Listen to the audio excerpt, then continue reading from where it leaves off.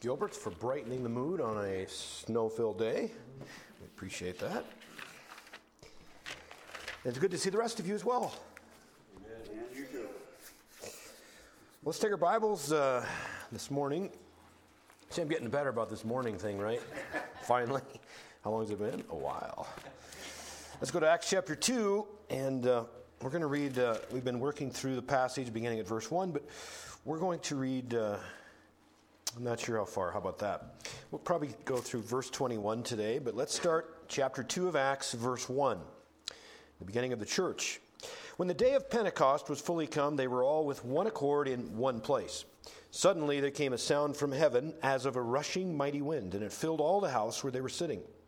There appeared unto them cloven tongues like as of fire, and it sat upon each of them. And they were all filled with the Holy Ghost, and began to speak with other tongues as the Spirit gave them utterance. There were dwelling at Jerusalem Jews, devout men out of every nation under heaven. Now when this was noised abroad, the multitude came together and were confounded, because that every man heard them speak in his own language. They were all amazed and marveled, saying one to another, Behold, are not all of these which speak Galileans? And how hear we every man in our own tongue wherein we were born? Parthians and Medes and Elamites and dwellers in Mesopotamia and Judea and Cappadocia and Pontus and Asia, Phrygia and Pamphylia, in Egypt and the parts of Libya about Cyrene, and strangers of Rome, Jews and proselytes, Cretes and Arabians. We do hear them speak in our tongues in the wonderful works of God. And they were all amazed and were in doubt, saying one to another, What meaneth this? Others mocking said, These men are full of new wine. But Peter, standing up with the 11, lifted up his voice and said unto them, You men of Judea, and all you that dwell at Jerusalem, be this known unto you, and hearken to my words. For these are not drunken, as you suppose, seeing it is but the third hour of the day. But this is that which was spoken by the prophet Joel. It shall come to pass in the last days, saith God, I will pour out of my spirit upon all flesh, and your sons and your daughters shall prophesy. And your young men shall see visions, and your old men shall dream dreams. And on my servants and on my handmaidens I will pour out in those days of my spirit, and they shall prophesy. And I will show wonders in heaven above, and signs in the earth beneath, blood and fire and vapor of smoke. The sun shall be turned into darkness, and the moon into blood, before that great and notable day of the Lord come. It shall come to pass that whosoever shall call on the name of the Lord shall be saved. May God add a special blessing to the reading of his word, and let's just pause for prayer prior to our study. Father God, we're with a great deal of anticipation here together, worshiping, praising, lifting your name up on high, asking now that the Holy Spirit would teach us. Teach us from the book of truth, the Bible, the inspired word of God. Father, as Jesus spoke and said that would come, the Spirit, the Comforter, would guide into all truth. Thank you, Father, that you've promised that the Holy Spirit would literally be inside of those that have trusted Christ. That's what this is about. Ultimately, Father, there was a change. There was a new era, a new dispensation where now the Holy Spirit inhabits, indwells every single believer of Christ. Father, give us full understanding of what you want us to see today, that relationally this will have been a moment that we've reached a new level because of you, because of the Holy Spirit, because of what Christ accomplished. Father, we're here because of you. And we stand here because of what Jesus did. We thank you for what you'll do. We give you honor, praise. May you be glorified. Bless us through the word. In Christ's name, amen. Well, last week as we got started in Acts chapter 2, the beginning of the church, a lot of things going on. Brand new things. It was another day, just like another day. But this was a feast day. This was the Feast of Pentecost. Last week we talked a little bit about bringing the feasts and tying them over into literally this time frame. We'll try to do a better job of that. I was out on some branches and didn't pull them all together probably, so we're going to try that again. You're smiling because I'm out on branches all the time, right? Chasing rabbits around, and I try to herd them back together at the end of the session. But at any rate, if we think about what Jesus accomplished, we would call him, as we went to 1 Corinthians chapter 5, verse 7 last week, he is our Passover. He is our Passover. One of the things that would happen at Passover, as we speak of regularly, when you talk about that as a ceremonial celebration, is the fact that there would have been an unblemished lamb that would have been sacrificed, and that lamb's blood would have been put on the doorpost as the initiation was the Israelites were in Egypt for about 400 years. They had moved from being a place of almost chosen, if you will, because of what Joseph, God had, amazing that Joseph story, right?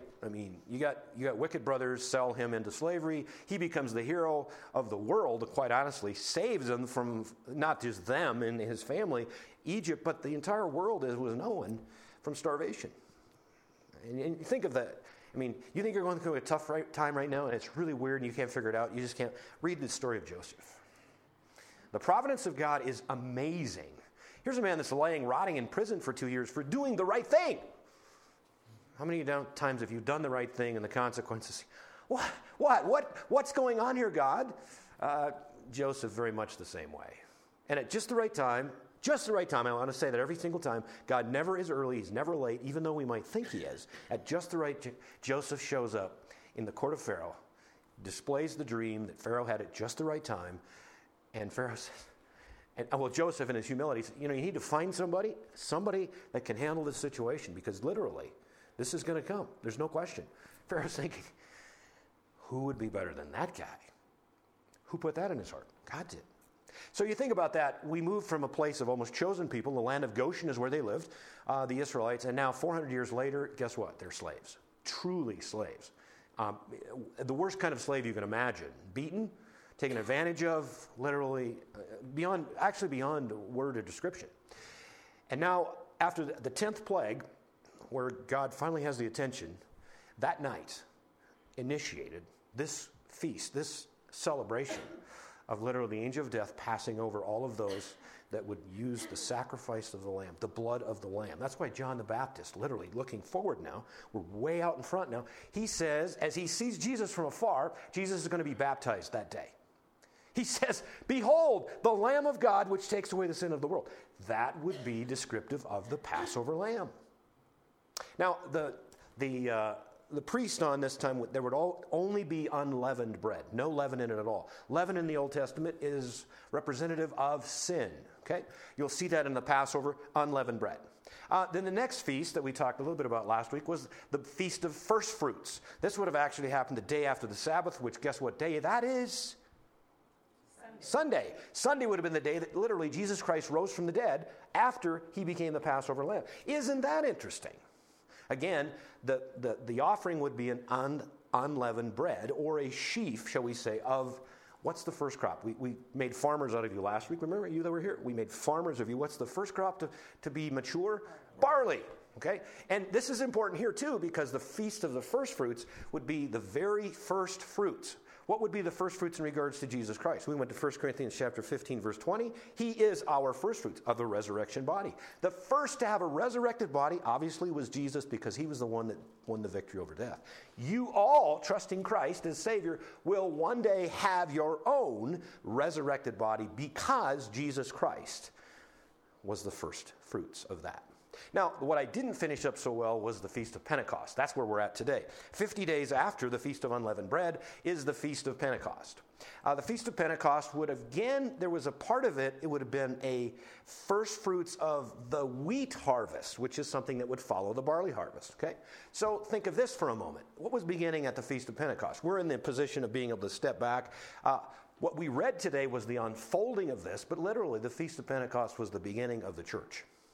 This is where Jews, Gentiles, Samaritans, this will hopefully tie all this together in the sense of languages as well. We have Samaritans, we have Gentiles, we have, what else? Did I say Gentiles? I did. And the other thing that's interesting is kind of on the outside, in the parenthesis of all of this, would be John the Baptist's disciples. We're going to find those in Acts chapter 19 for a moment today, tying this all together. But literally, the church encompassed all of those in this parenthesis time. If you go to the Old Testament prophets, such as Daniel, remember Daniel's 70th week? 70 weeks? And that's a really big prophecy, but you get 69 weeks deep into it. And then there's the death, or the death of the Messiah, dying for our sins. And then like week number 70, there's 69 weeks, and then there's the 70th week. Daniel did not see a 2,000 plus year parenthesis between 69 and 70. He only saw the Messiah coming, and ultimately, at the end of that, he would come fully reigning, and the kingdom was theirs. That's why the disciples, prior to Luke chapter 24, as Jesus explains for the 40 days prior to his ascension, all of the things of the Old Testament concerning him. The disciples prior to that, before he died, guess what? Peter said, after Jesus responded a number of times, he said, you know what, guys, we're going to go to Jerusalem. It's going to look a little rough. I'm going to be scourged. I'm going to be betrayed first, obviously. And then I'm going to be at the hands of the Romans, be crucified, buried, and rise again. And Peter says, oh, time out. No, stop. You're not going to do that because the kingdom's going to come when the Messiah comes. See, that was a smashed together thing. It was like looking at peaks of the mountain.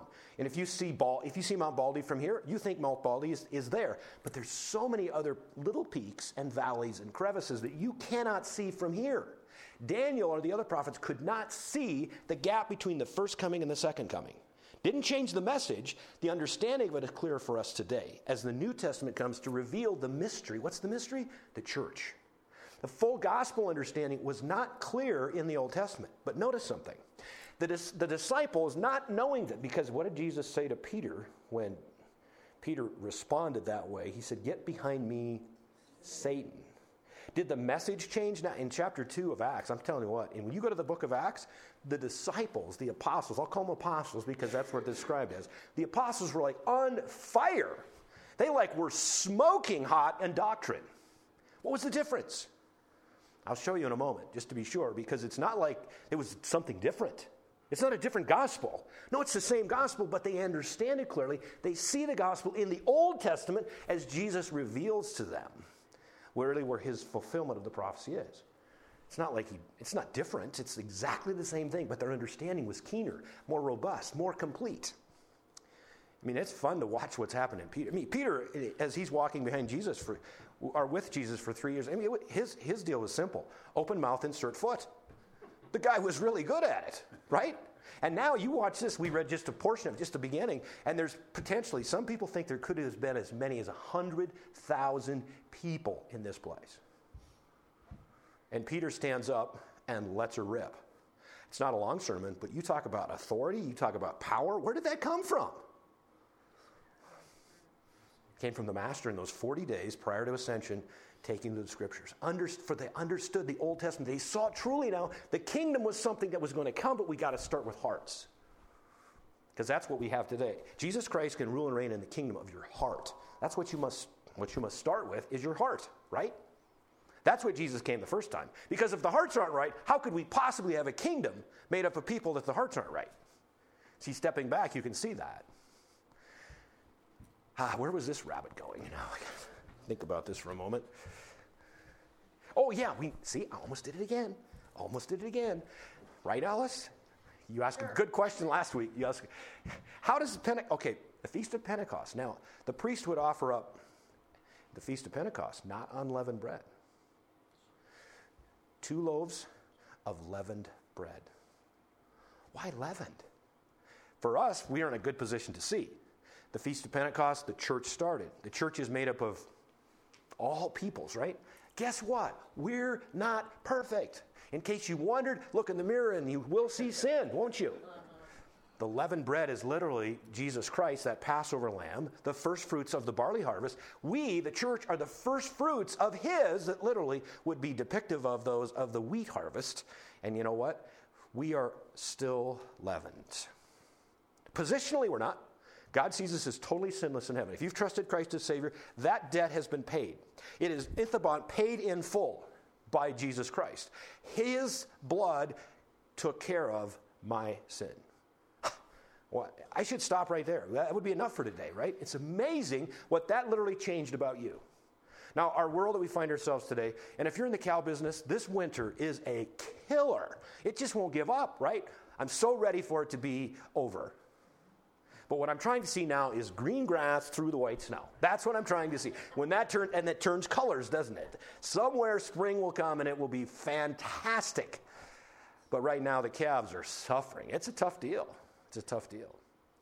But all in all, that doesn't really matter.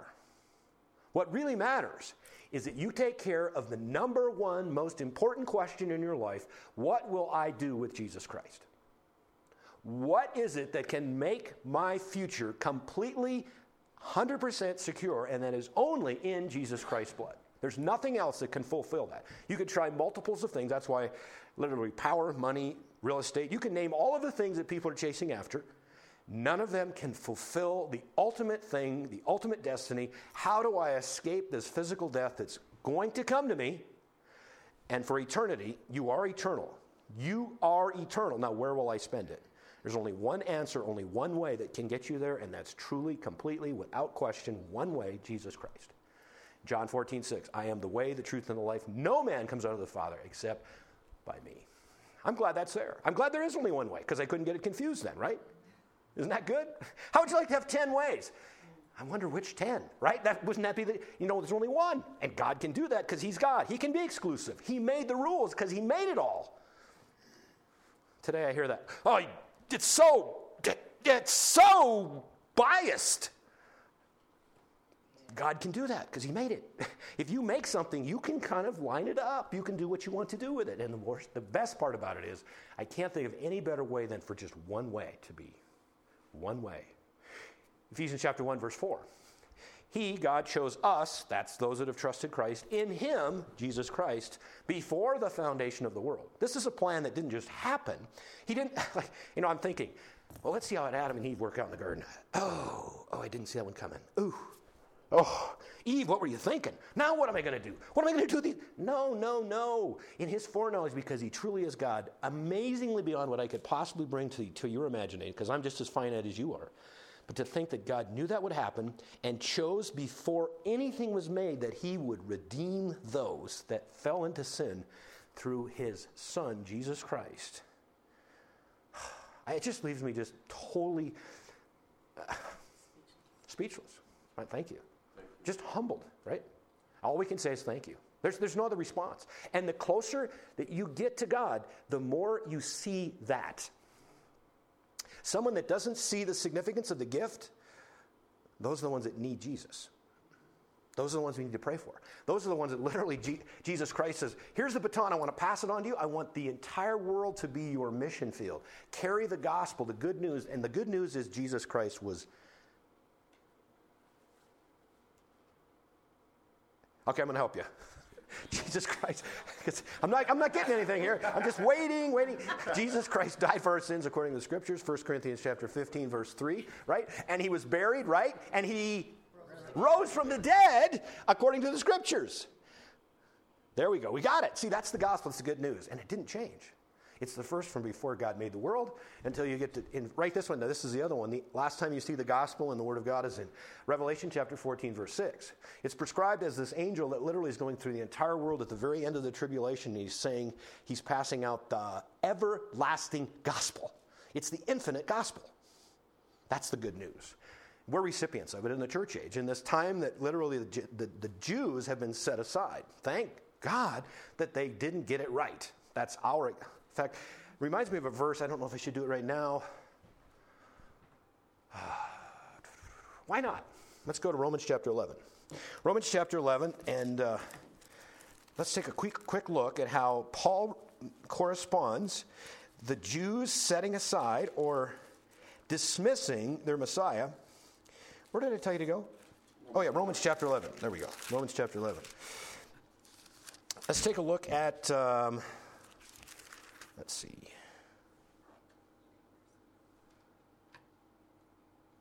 Verses 11 and 12. This is Romans chapter 11, verses 11 and 12. This chapter 11 is one you should read when you have opportunity, because it talks about the fact that here's something. This is an important principle. I want to make sure that we understand. This is something that really needs to be understood clearly. Now, what we're seeing in the Feast of Pentecost on this day, when Jesus Christ has just ascended into heaven, and for probably 10 days after that, they were waiting, right? He told them to wait, right? Wait and pray. They did. They were in the upper room, 120 of them. Mary, Jesus' mother, was one of those that received the Holy Ghost. I like to say that because she needed Jesus just as much as anyone else. She's not a redeemer. She needed a redeemer, and she got the Holy Spirit as the down payment, just like you and I do. Isn't that fantastic? Okay? And his brothers were there. James, the one that wrote James, the book that is like the rubber meets the road. If you want to see reality in Christianity, immerse yourself in the book of James. It's amazing. It will take you from what you want to think about faith, it'll drive you right on your knees getting rubber on the ground. That guy was there too. And here we are gathered in this place, Feast of Pentecost.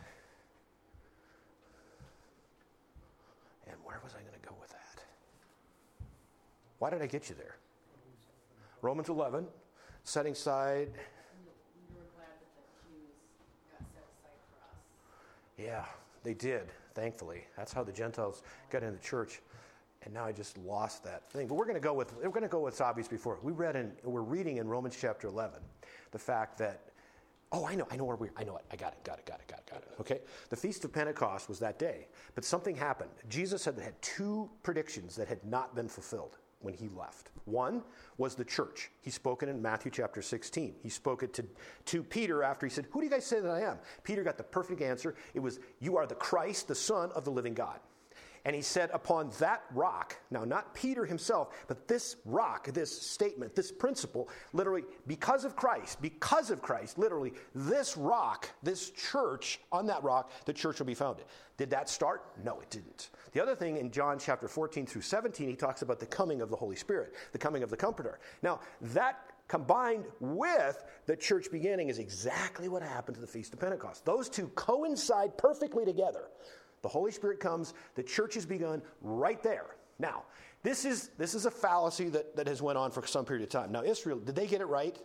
Oh, not very much, right? They were like, duh. You get out of Egypt and you've just seen the angel of death pass over, right? And you had a firstborn child, let's Mr. and Mrs. Smith. We're going to make Mr. and Mrs. Smith, Harry and Betty Smith, okay?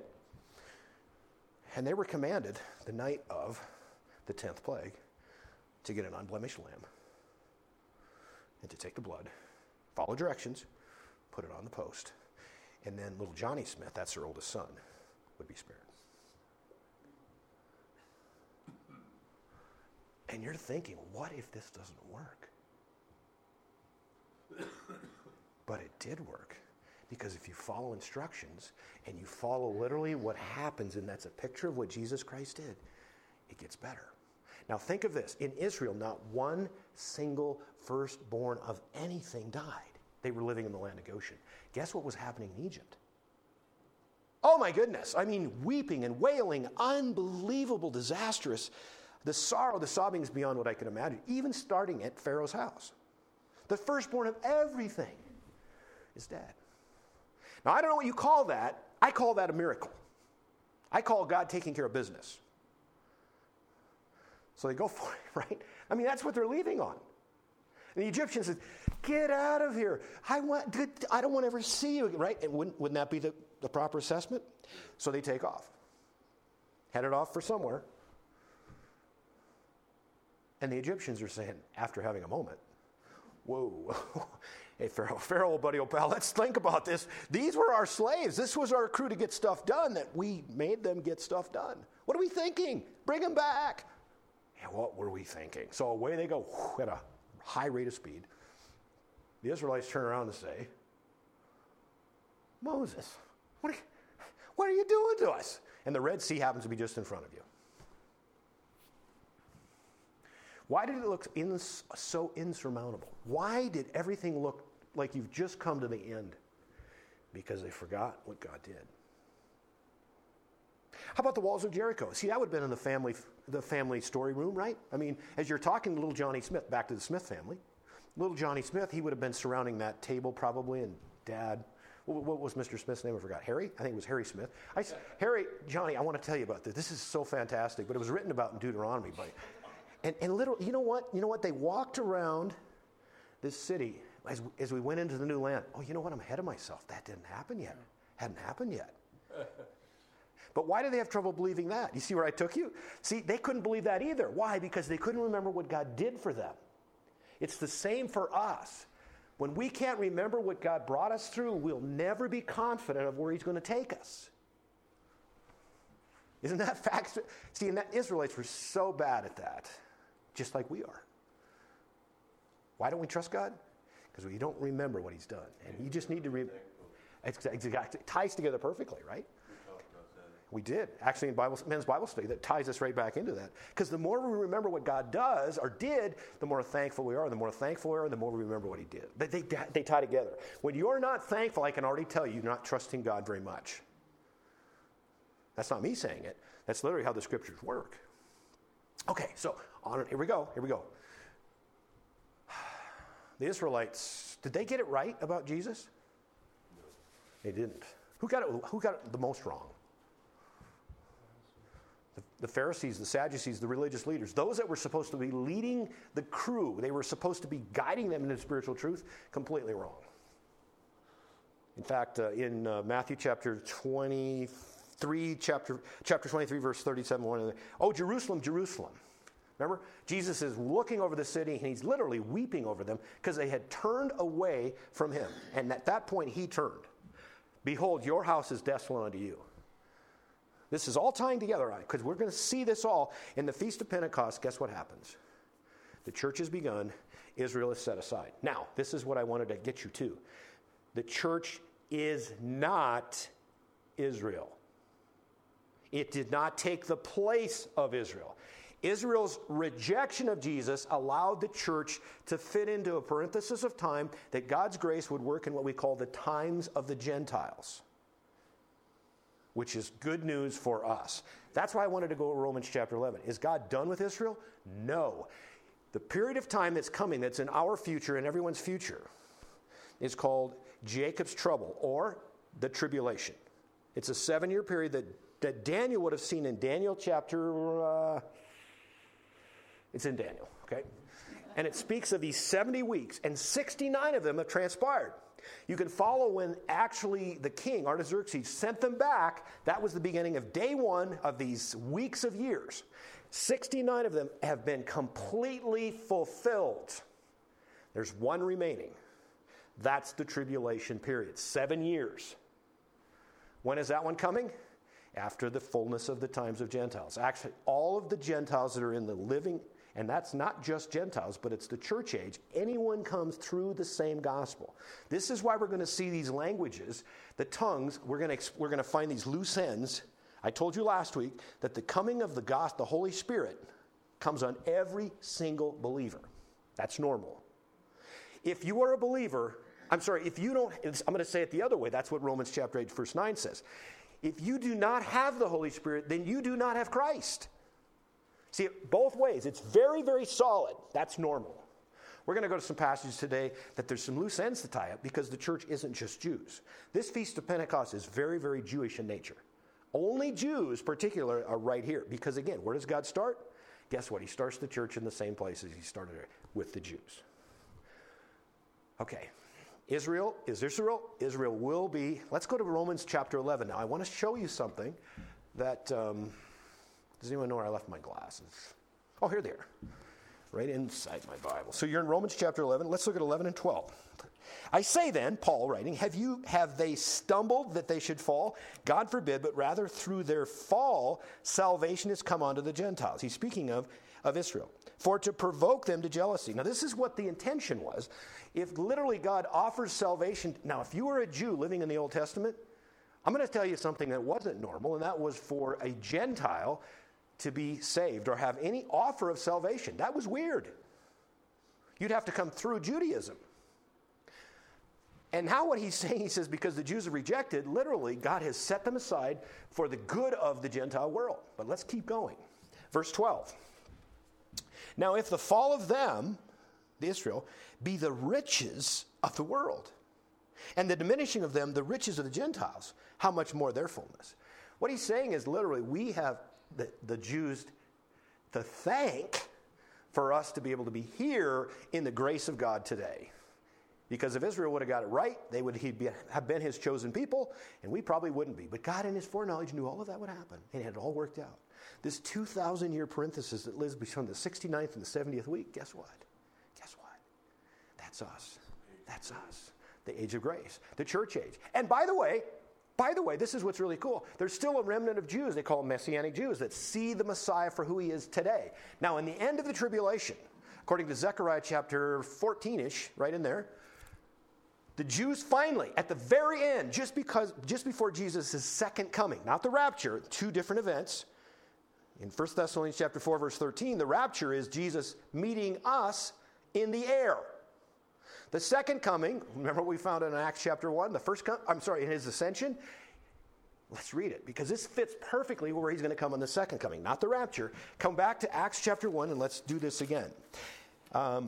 Verse 9, chapter 1 of Acts. When he had spoken those things, Jesus, while they beheld, he was taken up, and a cloud received him out of their sight. And while they looked steadfastly toward heaven, as he went up, behold, two men stood by them in white apparel, which also said, You men of Galilee, why stand you gazing up into heaven? This same Jesus, which is taken up from you into heaven, shall so come in like manner as you have seen him go into heaven.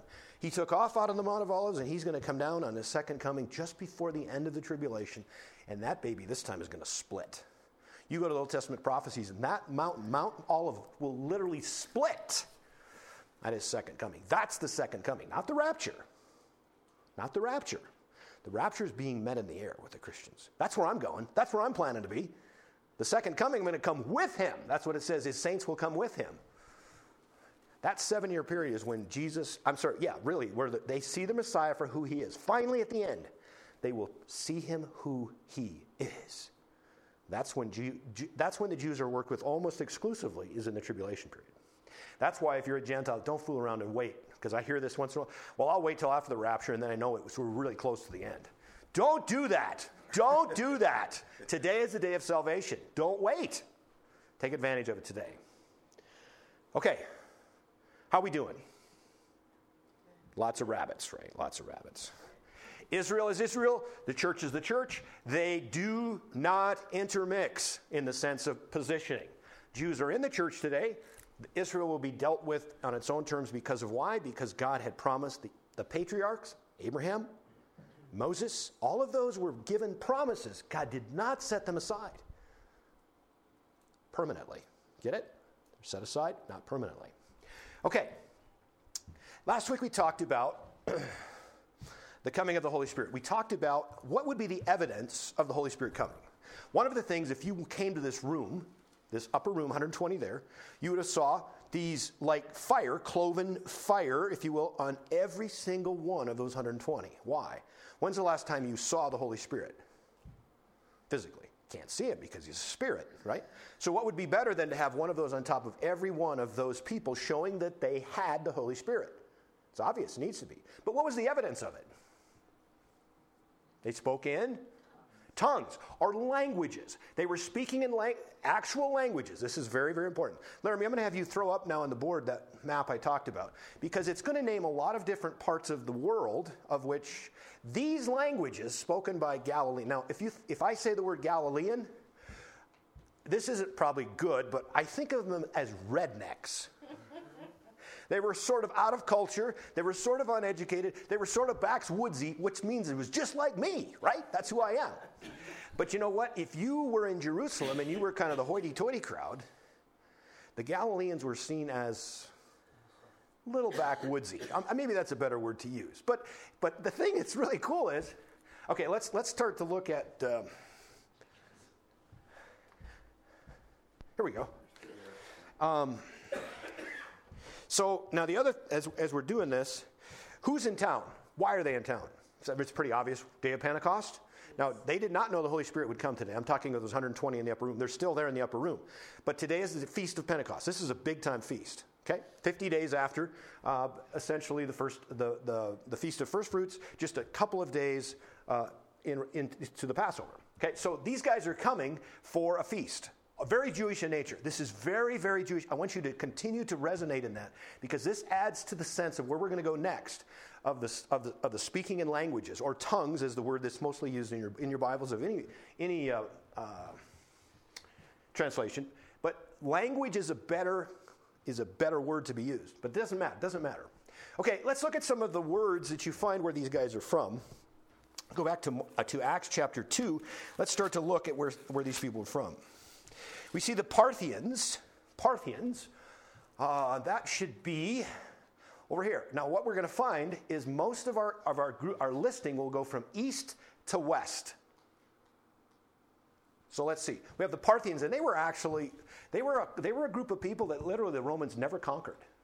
They were so far away from the main kingdom that they were, but they weren't. They were one of their arch enemies. The Parthians. The Medes, we may not find that, but be somewhat in the same area. It would have been, remember the Persian Empire? Okay, we would find a lot of that right in here.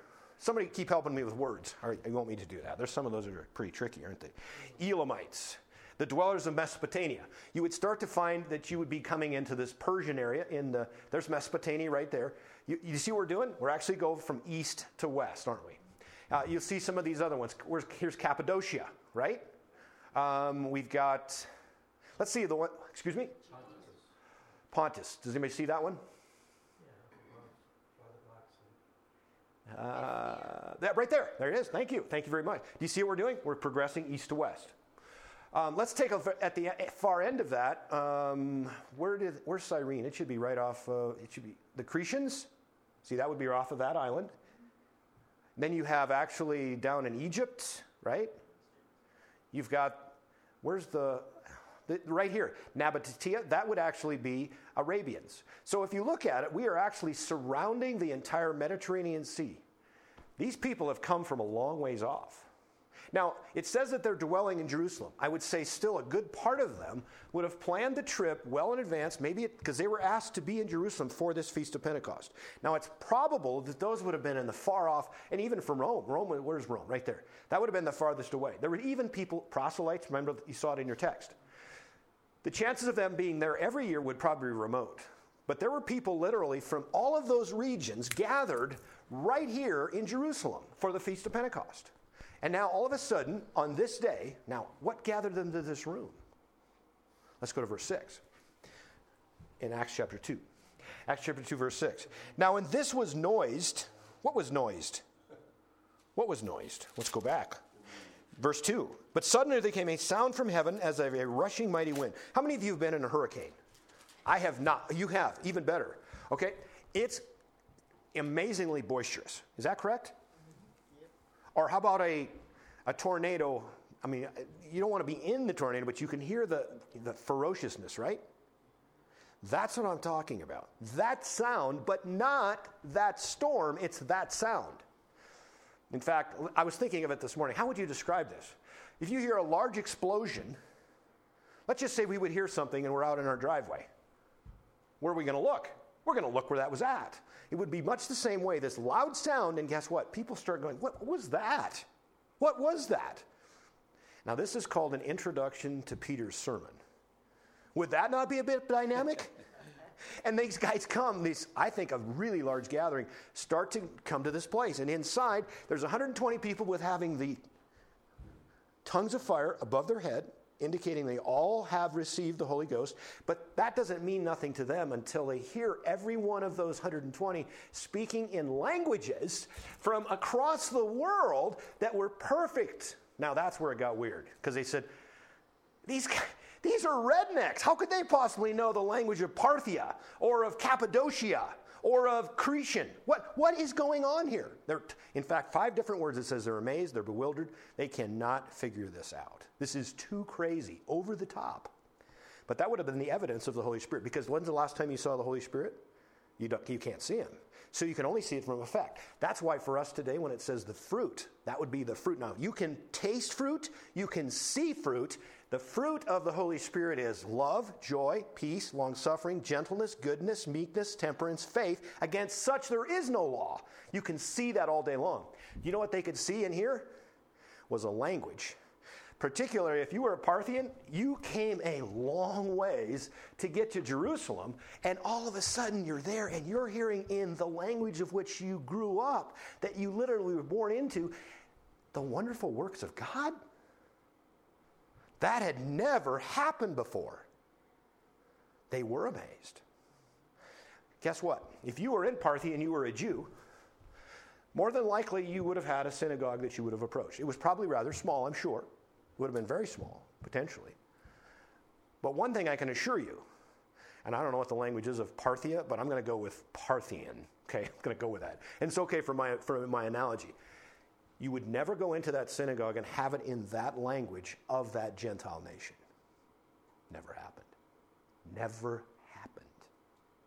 It was always in either Hebrew or the common language of the day in which Jesus would have spoke was Aramaic. It would be a lesser grade of Hebrew, if you will. This was brand new information. Never had this ever happened before. That's why they're so bewildered by all of this. They're like, what is going on? This is craziness. But that would have been the evidence of the Holy Spirit. Now, what I want to do is just take a break. I'm talking about parenthesis. We're going to do another parenthesis right here. Because there's some things that we said last week, and this is normal. I've said it today as well. 1 Corinthians, in your notes, in your notebooks, you're going to want to make sure that you understand 1 Corinthians chapter 12, verses 12 and 13, that the body is one in Christ. You're baptized, every single one is baptized by the Holy Spirit into the body of Christ. Romans chapter 8, verse 9 says, if you do not have the Holy Spirit, then you do not have Christ. See, it covers that on both sides. That's the normal way. What we've seen here is the beginning of that at Church of Pentecost. Now, we're going to look at 3 passages of Scriptures that seem to say, what is that about? So let's start right in. And we're going to deal with the Holy Spirit and its... and how it literally was, there's some loose ends, maybe is what we should say. So let's go to Acts chapter 8, verse 14. Acts chapter 8 and verse 14. Now, there's things that are happening already. Did you notice, what was the first way for Satan to attack the coming of the Holy Spirit? It's not in chapter 8. We're going to back in chapter 2. Remember, this is what we would say is the explanation of this Holy Spirit. Because if you walked in this room, and there's 120 people, let's imagine there's 120 in here, and you step in, and all of a sudden you see these tongues of fire, and that's weird. Now, this is where the big fat noise that sounded like a hurricane, but there wasn't one, brought you to this room. And at this time, I think there's even more movement than that. But those 120 would have had those tongues of fire over their head. And then, you, being from Parthia, I don't know why I'm picking on that one, it's easy to remember.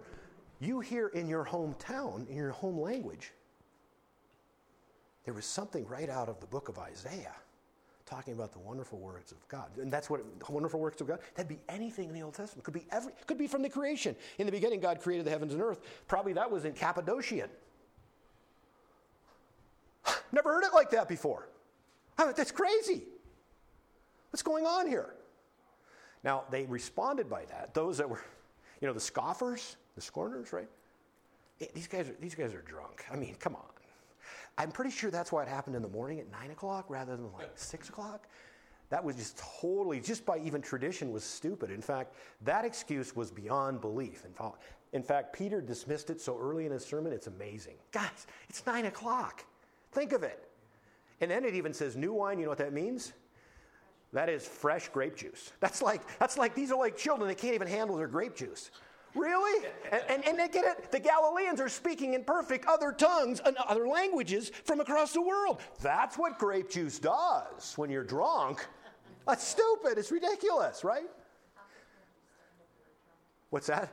How could you understand if you were drunk? Exactly. And if anything, the language that you did speak would be slurred, right? So how could you speak another language that would be understood? It doesn't even make any sense. But literally, think of this carefully now. That was the beginning of Satan's attacks, from scorning or scoffing. You get to chapter 4, all of a sudden it's like asking weird questions, to persecuting, to jailing, to beating, to killing, to literally dispersing them because of persecution. Now see, this is where God works all things together. You've got stuff going in your life, you've got stuff going in my life, and it's like ununderstandable. You don't know how it fits in. Why is this happening? What is the point of it? And you can go ahead and nod because it is. That's how life works. And that's why James says, count it all joy, brethren, when you fall into various trials, because it worketh patience. Right? That's good for us. But look at this now. What did Jesus pass the baton to the apostles on? Preach the gospel to the entire world. Do you know the most effective way that literally Satan would have pushed on that is he persecuted the Christians to the level they left Israel. And they left their land. And they were dispersed through the entire known world. Guess what? With the message within them. That's called missionaries at the hands of Satan's bidding. Really. Even though he wouldn't have wanted that, what were we thinking, guys? Now we got these guys spread everywhere talking about Jesus. See, that's how God works. Satan is totally in his realm. He's totally in God's pocket, if you will. There's nothing that he is allowed to do that literally doesn't, from the terms of eternity, prosper everything that God's about. And in the meantime, it makes us more mature, more like Jesus Christ. Look at everything he dealt out against Jesus Christ, Satan. The beating and I say this, Satan never wanted Jesus to die because he read the scriptures and knows them better than we do. But he did want him to run away, for him to declare it's not worth it. And the best way to do that is to beat him, to take a crown of thorns that have that long of spikes and jam it into his head and put him on a cross, and hoping at that point, Jesus, I've had it. I can't take this anymore. And who knows, 10,000 legions of angels come and bring him off of that. But it was already determined. The biggest pinnacle moment was after Jesus Christ had his supper with those 12 apostles. And he went out to the Garden of Gethsemane. He said, he's sweating drops of blood. Now, why? If this cup of wrath that's going to be poured on me from noon to 3 the next day, if that could pass from me, I'm all about it. But your will, mine. And you know what his will was? That he would choose us in him before the foundation of the world. Again, we're back to the same thing. God is so full of grace. It's amazing. Meanwhile, back at the ranch, where was I at? Oh yeah, we're back in Acts. We're going to start to tidy up some loose ends, because we've just described for you who was at the Feast of Pentecost. This is important. Who was there? Jews. So what we've seen is the coming of the Holy Spirit evidenced by the fact speaking in languages, and there's a whole other thing we want to come back to that. We spoke very briefly last week. Because when you think of tongues or prophecy or healings, they're usually seen as sign gifts. You've seen that, haven't you? S-I-G-N, a sign gift. So we have to ask the question, what is the purpose of the gift of languages or of tongues? What is the sign behind that? What's its purpose? Now, as we're thinking about that, you would say, well, they're talking about the wonderful works of God. Well, everyone would have understood that in the language of Aramaic in that room. The entire city would have understood that. So if you're going to talk about the wonderful works of God, why not just say it in Aramaic so everybody gets it? What's the purpose of speaking in Parthian or Cappadocian or, you get it, Eliam or whatever? There's got to be something to that. I'm going to let you ponder on that, because let's go through and see how else the Holy Spirit was systematically at the inception or a transitional phase.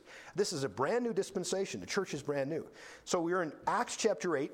The Christians are becoming scattered. Let's start in verse 14. Now, when the apostles, which were at Jerusalem, heard that Samaria had received the word of God, they sent unto them Peter and John. Now, we've got to stop. Laramie, maybe see if you've got just a map of Israel, something like that. See if you got that up there. Now, when I say the word Samaria, you think Samaritans, that's good. I like that. Samaritans, that's good. I like that. What's that? The Good Samaritan and the woman. Yeah, that's one you'd probably think of, isn't it? The Good Samaritan, right? That's a story about, there was 3 men, right? The first one was what? A priest. Second? A Levite? Was the Levite the priest? Anyway, there's two. We should go to the story, but we're not going to because we don't have time. But the one that was stated last was the Samaritan, which makes this story even more interesting. That's why I want to play here for just a moment. Jesus used the diabolical, the most downtrodden, the one that would be looked at with the least and the most disdain would be the Samaritan. Samaritans were not appreciated. They were actually very antagonistic. The Jews were antagonistic towards them. And here we have Samaria, okay? So where did the Feast of Pentecost take place? Jerusalem. Okay, right there. Samaria is north of that. If you're a Jew, you think Samaritans are another class of citizens, and I can't get low enough. They actually called them dogs. If you were up here in Galilee, let's say those disciples, now these are the rednecks. See, in our part of the world, the south is the rednecks. In Israel, the rednecks were in Galilee. You guys are actually buying that, aren't you? But I will say that Galileans were still kind of backwoodsy. They were not perceived as the educated. Guess where they were at? Well, they're the priests that live in Jerusalem. This is the hoity-toities. This is what's so crazy is the Galileans. These 12 disciples, remember there's 12 now, right? Because we picked a new one to take over for Judas Iscariot. Now we've got 12 plus the rest of the 120 in the room. They're all from Galilee. Jesus' mother is there, speaking another language. Did that blow your mind? because she's filled with the Holy Ghost. But now in Samaria, if you came from Galilee, you know what's a good chance? Is you probably went Perea, that route, because it's shorter, but you don't go through Samaria, because that's a polluted area. Are you starting to get it? Now what? Let me play this out, because it starts to add a whole nother level of credence to you. The church started in Jerusalem at the Feast of Pentecost. You heard or read in the Jerusalem Times, and I call them in page 14, that there's a new something going on in Samaria. In fact, they said that they're following Jesus and they've got the Holy Spirit. Now, if you're a Jew, I can't even get you there. I can tell you're not responding. In fact, they would just start throwing up. No, 1,000 times. You can't have Samaritans having the Holy Ghost. You can't have Samaritans having the sense of salvation. They're different. They're not qualified. Are you starting to see where we're going to go now? Who could say with confidence that the Samaritans really had been saved? Really did have? Send a couple of apostles. From where? Let's read it. Let's go to Acts chapter 8, and let's start in verse, what did I tell you? Verse 14. Let's read it again, knowing what we see. Now, when the apostles which were in Jerusalem, heard that Samaria had received the word of God, the gospel, the good news, they sent unto them Peter and John. So in other words, hey, Pete, hey, John, I got to have you guys roll into Samaria. Let's see what's really going on there. Is this some cult starting up? What's going on? Next verse. Who, when they were come down, prayed for them that they might receive the Holy Ghost. For as yet he was fallen upon none of them. Only they were baptized, that is, with water baptism in the name of the Lord Jesus. Then lay they their hands on them, and they received the Holy Ghost. Okay, now stop. Now wait a minute, Larry. I thought you said everyone receives the Holy Ghost, according to Acts chapter 2, when you've received Christ. Jesus Christ said to the 120, the Galileans that were gathered in Jerusalem, you just wait. The Holy Spirit's coming. Well, we've seen that happen in Acts chapter 2. Isn't this Acts chapter 8? Again, take a step back. Who are these people? The Samaritans? There's no way that the Jews that would have been part of the Feast of Pentecost would have said that the Samaritans could have possibly gotten the same gift. But if you sent Peter and John to the Samaritans, and they've been baptized in the name of Jesus Christ, as they lay their hands on them, guess what? Now, it doesn't tell us they spoke in languages, but I'm almost assuredly that would be the evidence that would have proven that the Holy Spirit was on, because there's no question going forward that the Holy Spirit was on the Samaritans. Now, what would prove that? The apostles go back to Jerusalem. You probably won't believe this, folks, but the Samaritans have the same Holy Ghost as we do. That's the only way you could have literally qualified it, was to have the apostles come from Jerusalem to Samaria and see it for themselves. That's a loose end. Comes together. There's another one in chapter 10. Acts chapter 10. This is a whole different group of people. So far we've talked about Jews and Samaritans. Chapter 10.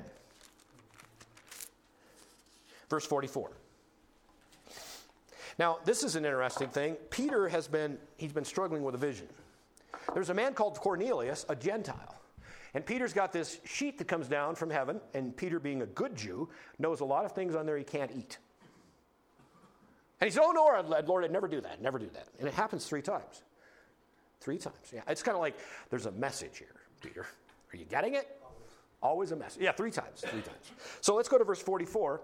And literally he's preached to this man, Cornelius, and his friends. We're going to move right through it. You can start, if you'd like, to see the sermon or the passage of that. It starts in verse 24 of Acts chapter 10. We're going to roll through to the end. Verse 44. While Peter yet spake these words, verse 44. In other words, he's preaching to these Gentiles. The Holy Ghost fell on all of them which heard the word, and they of the circumcision which believed were astonished, as many as came with Peter, because that on the Gentiles also was poured out the gift of the Holy Ghost. For they heard them speak with tongues, that's languages, and magnify God. Then answered Peter, can any man forbid water that these should not be baptized, which have received the Holy Ghost as well as we? Again, this is a brand new time of the Gentiles receiving salvation. The Holy Spirit was to signify, it was a proof that it was there, and guess what? It was a separate event, because this is a level of transition. This is the first time we see within a Gentile population that the Holy Spirit has come. Who was there? Peter the apostle. Do you see how this fits together? It starts to give, it's not just separate events of which we pray for, or they prayed for the Holy Spirit. No. It's a transitional period. The church age is being completely, robustly patterned after Jews, Samaritans, Gentiles, and there's one left. There's one more group that we will see. And these are the only times we see that from this point on, every single time it's normalized. If you receive Christ, you receive the Holy Spirit. These are 4 distinct groups. And in a brand new dispensation, you must have the apostolic authority to prove that this really happened. There was an apostle, Peter was here for the Gentiles. Let's go to one more and then we're going to move on. Chapter 19, Acts chapter 19. And this has to do in the land of Ephesus. Chapter 19, verse 1. It came to pass that, Acts chapter 19. It came to pass that while Apollos was at Corinth, Paul, having passed through the upper coast, came to Ephesus. And finding certain disciples, he said unto them, Have you received the Holy Ghost since you believed? And they said unto him, We have not so much as heard whether there be any Holy Ghost. And he said unto them, Unto what then were you baptized? And they said, Unto John's baptism. Who are these? These are John the Baptist's disciples. Now we've got a different map here. Ephesus would be it'd be a long ways away. Let's just say it that way. It's in Turkey. Actually, that's right. Okay, long ways away. These are John the Baptist's disciples. How did they get that far away? I don't know. But they're preaching, repent, for the kingdom of God is at hand. That's their message. Paul runs into him and says, Have you been baptized or immersed into the body of Christ by the Holy Spirit? Ultimately is what he's saying. We haven't even heard of the Holy Spirit. What a great time to hear of it, right? So here we have the Old Testament saints, if you were, are those that are under John the Baptist, which would have been pre-Messiah, literally bringing them into the fold of the church. Guess what? They are given the Holy Spirit as well. After this, guess what? There's not another time it speaks of that the Holy Spirit is event by event given. Because every one of the groups, name them, Pentecost is the Jews, the Samaritans, the Gentiles, and John the Baptist's disciples, or what we would call the Old Testament saints. All 4 of those were independently, by the apostles, given the Holy Spirit at the beginning, at the inception of this transition period. See, that starts to all make sense now, doesn't it? All makes sense. They never asked for it. They never prayed for it. It just happened, just like it did at Feast of Pentecost. At Pentecost. Now, do you remember, you guys got the answer to the question I asked. What was the sign? What is the sign of the tongue or the language? What is the sign behind that? What is really being stated? What's the significance of it? So let's go back to Jerusalem. That's the best place for us to be, because this is where it becomes pretty vivid. Talk to me about the Jews, the Feast of Pentecost. Just talk to me about the status spiritually of the Jews. Excuse me? They were set apart. They certainly were. And God had chosen them to be his gem, if you will. How did they do with that job? Rotten. That's a good word, actually. They did a lousy job of that, didn't they? They were forgetful. They hardened their hearts. Yeah, numerous times, by the way, right? What was their perception of Jesus? Good teacher. He was just a teacher. He's going to be their king, not her. They're kind of still living in the Old Testament. Yeah. They're not believing that he's the Messiah. So if you were, and again, there's different strokes for different Jews, right? Some of them felt that he was going to be the leader. The disciples, let's talk about them for a moment. They really thought he'd come to set up the kingdom, and they wanted to be on the cabinet. You know, the Secretary of Treasurer, the Secretary of Commerce, the Secretary, you get it, right? They were lining up. There's going to be 12 departments, and we're in charge of that, right? We're going to be there. They missed what we would call, why are you here? The parenthesis, the rejection period. Almost all of the Jews rejected Jesus Christ because he was from Nazareth. That was on the other side of the tracks. He was from Galilee. That was used disparagingly. When they said the disciples were from Galilee, that was not a nice comment. They really rejected him, didn't they? They rejected him. So how was that seen by God? In fact, Jesus spoke of it a number of times that they had killed his prophets. They had rejected him. They had scorned all the things that he had said, right? I mean, that's all through the Old Testament. And on this day, Jewish in nature, they show up, they hear the sound of a hurricane, they run to this room, and all of a sudden there's people, these Galileans, speaking their language. We said this a number of times. The wonderful works of God. And you see it, they're amazed, they're just freaked out. What is going on? Why does that trouble them? Let's go to the Old Testament and look at some passages. Because a foreign language, shall we say, is not a good thing. It speaks of judgment. Let's go to Isaiah first. Isaiah chapter 28. Let's try that. Where did I write my notes now? Isaiah chapter 20, I think it's 11 and 12.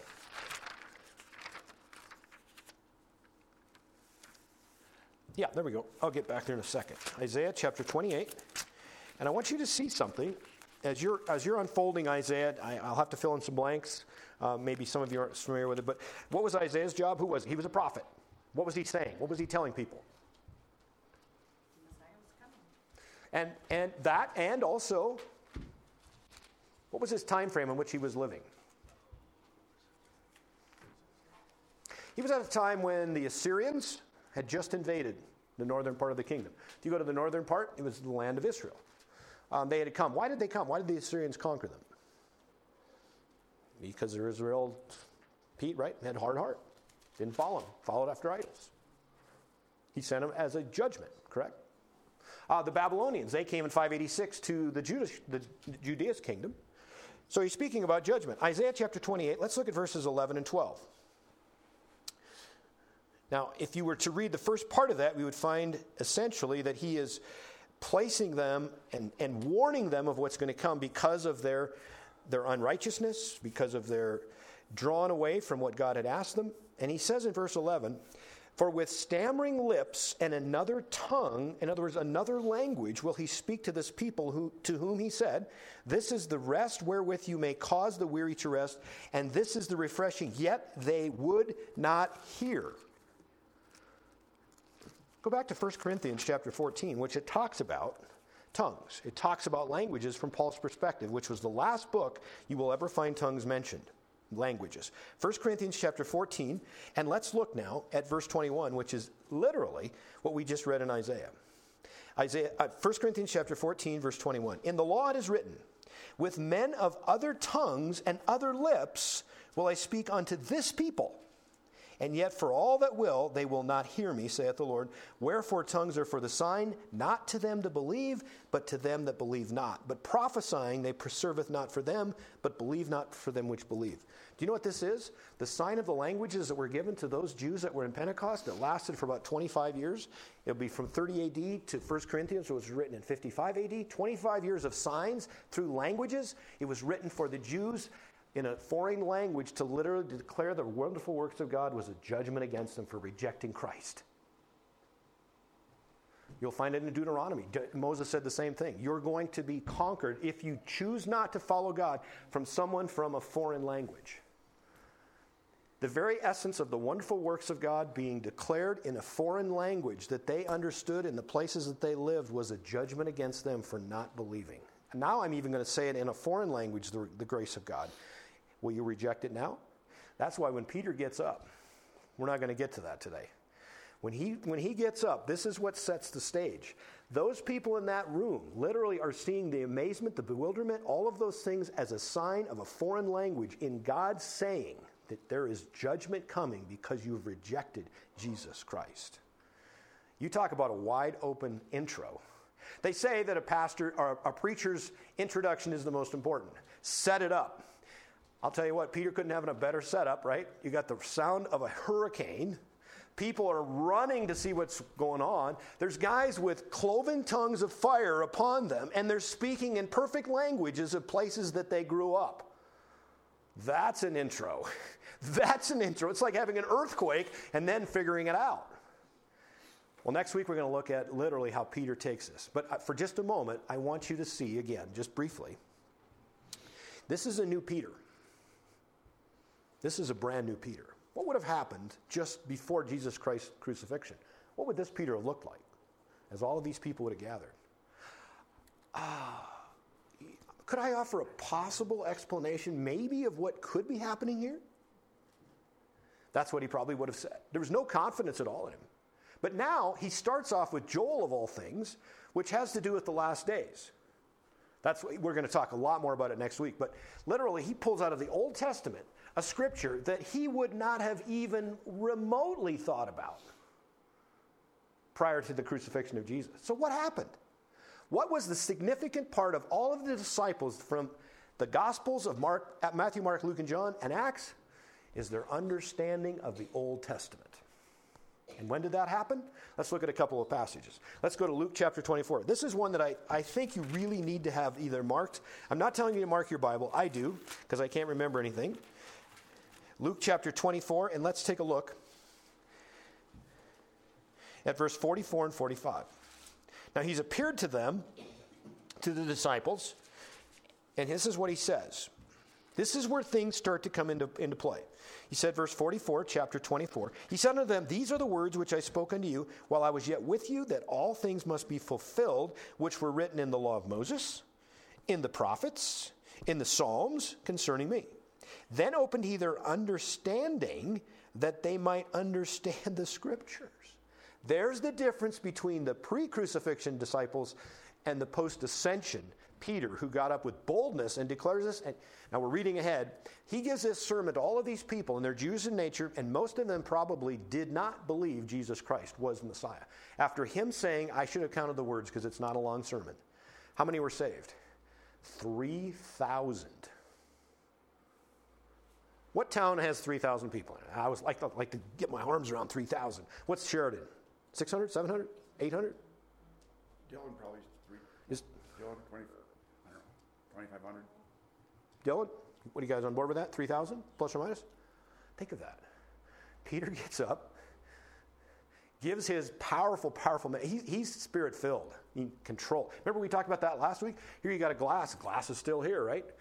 You could fill this, set it down, and it doesn't go anywhere. It's static. But if you got a sailboat filled with the Holy Spirit, filled with wind, just like that, you're moving. That's what Peter's doing, being filled, dominated, controlled by the Holy Spirit. And 3,000, the town of Dillon, were saved in one session. Probably shortly after 9 a.m. in the morning. Think of that. What's the difference? Understanding the Old Testament. The Holy Spirit. And understanding, this is what's really, really important, is the gospel of Jesus Christ has never changed. And it wasn't the fact that it changed, it was the fact that he understood it. Peter understood it more full, and he was able to expound it. This is before Paul wrote any letters. This isn't the gospel of Paul now. This is literally the gospel that they now understand from the Old Testament being fulfilled in the Messiah, for them to expound upon, and 3,000 are saved. 3,000 Jews, no less. They start the church. But the setting aside of the nation is still in place. And then you saw what we went through. You have the Samaritans, the Gentiles, and John the Baptist's disciples. All of those will enter into the church. Whew, it's a fantastic, exciting time. Now the passage goes on, and we're going to stop here. Joel chapter 2, it talks about the last days. That's what he said. Now this is not a fulfillment of Joel 2, but it is part of that. There was a man, seminary teacher, he called it the pre-fulfillment, not the fulfillment, the pre-fulfillment. It was like part of it, but it wasn't the fulfillment, because Joel saw it as the coming of the Messiah and the judgment, the second coming, if you will, to us. See, the prophets in the Old Testament, they saw those as one event. One event. Are we living in the last days? Yes. Okay, and what do we base it on? You're right, by the way. The signs. Okay, the signs. Okay. When did the last days start? Excuse me? When you mean when we're in right now? In other words, if we say, when did the last times, the last hour, there's sometimes that's used, when did the last days start? When Jesus ascended? Okay. Anything else? The resurrection? Okay.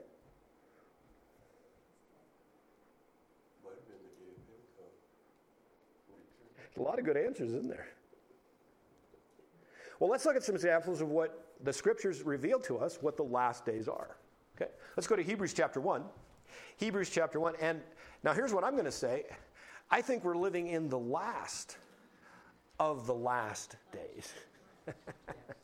Hebrews chapter 1, verse 2. We'll just read verse 1, 2. So find Hebrews, and let's take a look. Hebrews chapter 1, and let's take a look at verse 1. A God who at sundry various times and in various manners spake in time past unto the fathers by the prophets. What would we call that? What was that time frame? That would be the Old Testament, essentially. Okay? Hath in these last days spoken unto us by his Son, whom he hath appointed heir of all things, by whom he also... So when did the last days start? The coming of the Messiah. That's literally what all of the Scripture portrays to, is the coming of Jesus Christ was the beginning of the last days. Now for us, of course, we're living later than the 2000, so we think, and are we in the last days? We have been for a long time, for about 2,000 years. Because when Jesus comes, when the Messiah has come, when he's paid the price for everyone, then literally that is the last days, because everything is accomplished for salvation to be magnified, to be glorified, to be everything that's fruition. Okay? So we're in the last days. Now, the reason I say we're in the last of the last days is not just because it's 2,000 years, but I want to go to a passage of Scripture let's go to 2 Timothy chapter 3, and you see what you think if this is maybe the last days. 2 Timothy chapter 3. We're just about to get done here. Oh, I'm going the wrong way. That'll mess you up. 2 Timothy chapter 3. Here we go. Verse 1. This know also, that in the last days perilous times shall come. For men shall be lovers of their own selves, covetous, boasters, proud, wow, they stack those together, blasphemers, disobedient to parents, unthankful, unholy, without natural affection, truce breakers, false accusers, incontinent, fierce, despisers of those that are good, traitors, heady, high-minded, lovers of pleasures more than lovers. Now that sounds familiar. That's a depiction of literally the times and ages we're living in. I think we're at the very end. But let's close with this passage. In Titus, just turn over a couple of pages. Titus chapter 3. This truly is how we're going to, once again, just rest upon what Jesus did and where we're at. Titus chapter 3, verses 5 through 7. Not by works of righteousness which we have done. Stop there for just a second. The law that was given through Moses to the people of Israel. And it was overwhelming, right? What was it? Did anyone ever get saved by the law? What was the law for? What was its purpose? I think of this. Do you know how many red heifers or red bulls I'd have to have just for my sin? Oh man, it's depressing. You'd have to have lambs and goats and doves and stuff and kill them and put blood and every time you sinned. So why? What was the law for? Tell us what sin is. It showed us. It was a mirror. It was. It literally showed how we fell short. Sin is falling short of the mark. That's literally all sin means. It's like, I liken this, I've used it in a number of analogies, particularly probably in funerals more than anything. But let's say you go to the Grand Canyon. And by the way, it doesn't matter by how much you fall short. James said, for if you offend in one point of the law, you are guilty of all.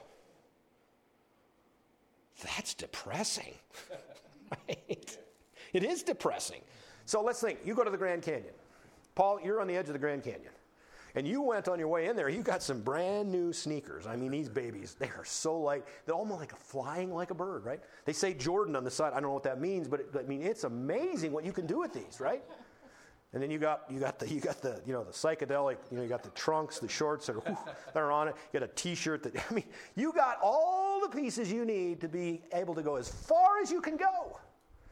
I'm going to write on the back of that, works, law. Okay? Here comes Paul. And he winds up and he lets her roll and he goes about 150 feet. Now, here's the old cowboy Larry. He shows up and he's got his old boots on. He's got his vest. He's got his hat on. He is so not dressed for running, right? And he looks at that, and he runs for it. And he went 50 feet. What's the result? Exactly the same. Exactly the same. Death. The law was only to show us what we lacked, what we needed. It pointed us to the gospel. That's what the little book of Galatians is all about. That's a book, quite honestly, folks. If you've not read the book of Galatians and studied it, do it. Because anything that we add to grace, anything you add to grace, is to literally throw it all out the window. It can be grace and grace alone. Paul and I both need to show up to the Grand Canyon and say, we haven't got a chance. There's no way we can do that. We need the one that can take us across. In fact, there was a picture, and how I got used to using that was in Paradise Valley Community Church years and years ago. Behind it, they had a curtain on the front, and behind it was a portrait. Somebody had painted it. I don't remember the man's name. It was before my time there. But literally, there was like a Grand Canyon, but what spanned it was the cross. And the cross was from one end to the other. And the only way you could get across that was through the cross and the blood of Jesus Christ. That's the only way Paul and I can make it. We can try everything imaginable. You'll never get there without him. There's no way. Now, that's really what we're talking about. Let's go back and finish our verse. Titus chapter 3, verse 5. Oh, new place for my glasses. Not by works of righteousness, which we have done, but according to his mercy, that's not giving us what we deserve, he saved us, by the washing of regeneration and renewing of the Holy Ghost, which he shed upon us abundantly through Jesus Christ our Savior. Now, did you notice that? What's shed abroad? The Holy Ghost. How? Through our belief in Jesus Christ. Now, watch verse 7. That being justified, that is to be declared not guilty by his grace. That's how you're declared not guilty, his grace. We should be made heirs according to the hope of eternal life. Now, that is a buttoned-up version of everything that is involved with your life. If you do not have Jesus Christ, you wrap your arms around those 3 verses this week. That covers it from front to back. When you trust Christ, when you literally make him the way that you get across the Grand Canyon of death, then you are heirs of eternal life, and the Holy Spirit is living within you. And the Feast of Pentecost, the day of Pentecost when the church started, was that brand new transitional period of which the church began, which is incorporating under the period of grace, all races and ethnicities everywhere across this globe will come through Jesus Christ. Now, there's a time when this will end. I think we're in the very last days of the age of grace. I think we're really amazingly close. I'm seeing signs now from Revelation as we unpack that book that I've not seen more clearly than now. We have to be approaching it. And that's strong words. I better not say that. Because God, one day is 1,000 years, 1,000 years is a day. I'm not trying to get in. But when you watch how the scriptural record unfolds, and Revelation is going to happen. It's going to happen. We're at the end. We're at the end. Be prepared. Be prepared. Because when we meet him in the air, the tribulation period, the working, going back to Romans chapter 11, he's going to start working with the Jews. That will be hell on earth. That's what it takes the Jews to turn their heads, to turn their minds, to turn their hearts back to Jesus Christ. And then we're a very short time from being away from literally the kingdom of God. And I'm ready. Behold, I come quickly. When I say that, I think of this. This is sort of a funny story. So here's this guy. There's this pastor, and they've always said if you can't remember the next point, just get louder. Just because it'll probably come to you, right? Okay. So he's hammering away, and he said, "Behold, I come quickly," and then he forgot his next point, and he's thinking, well, I'll just say it again with more energy, and so he's, "Behold, I come quickly."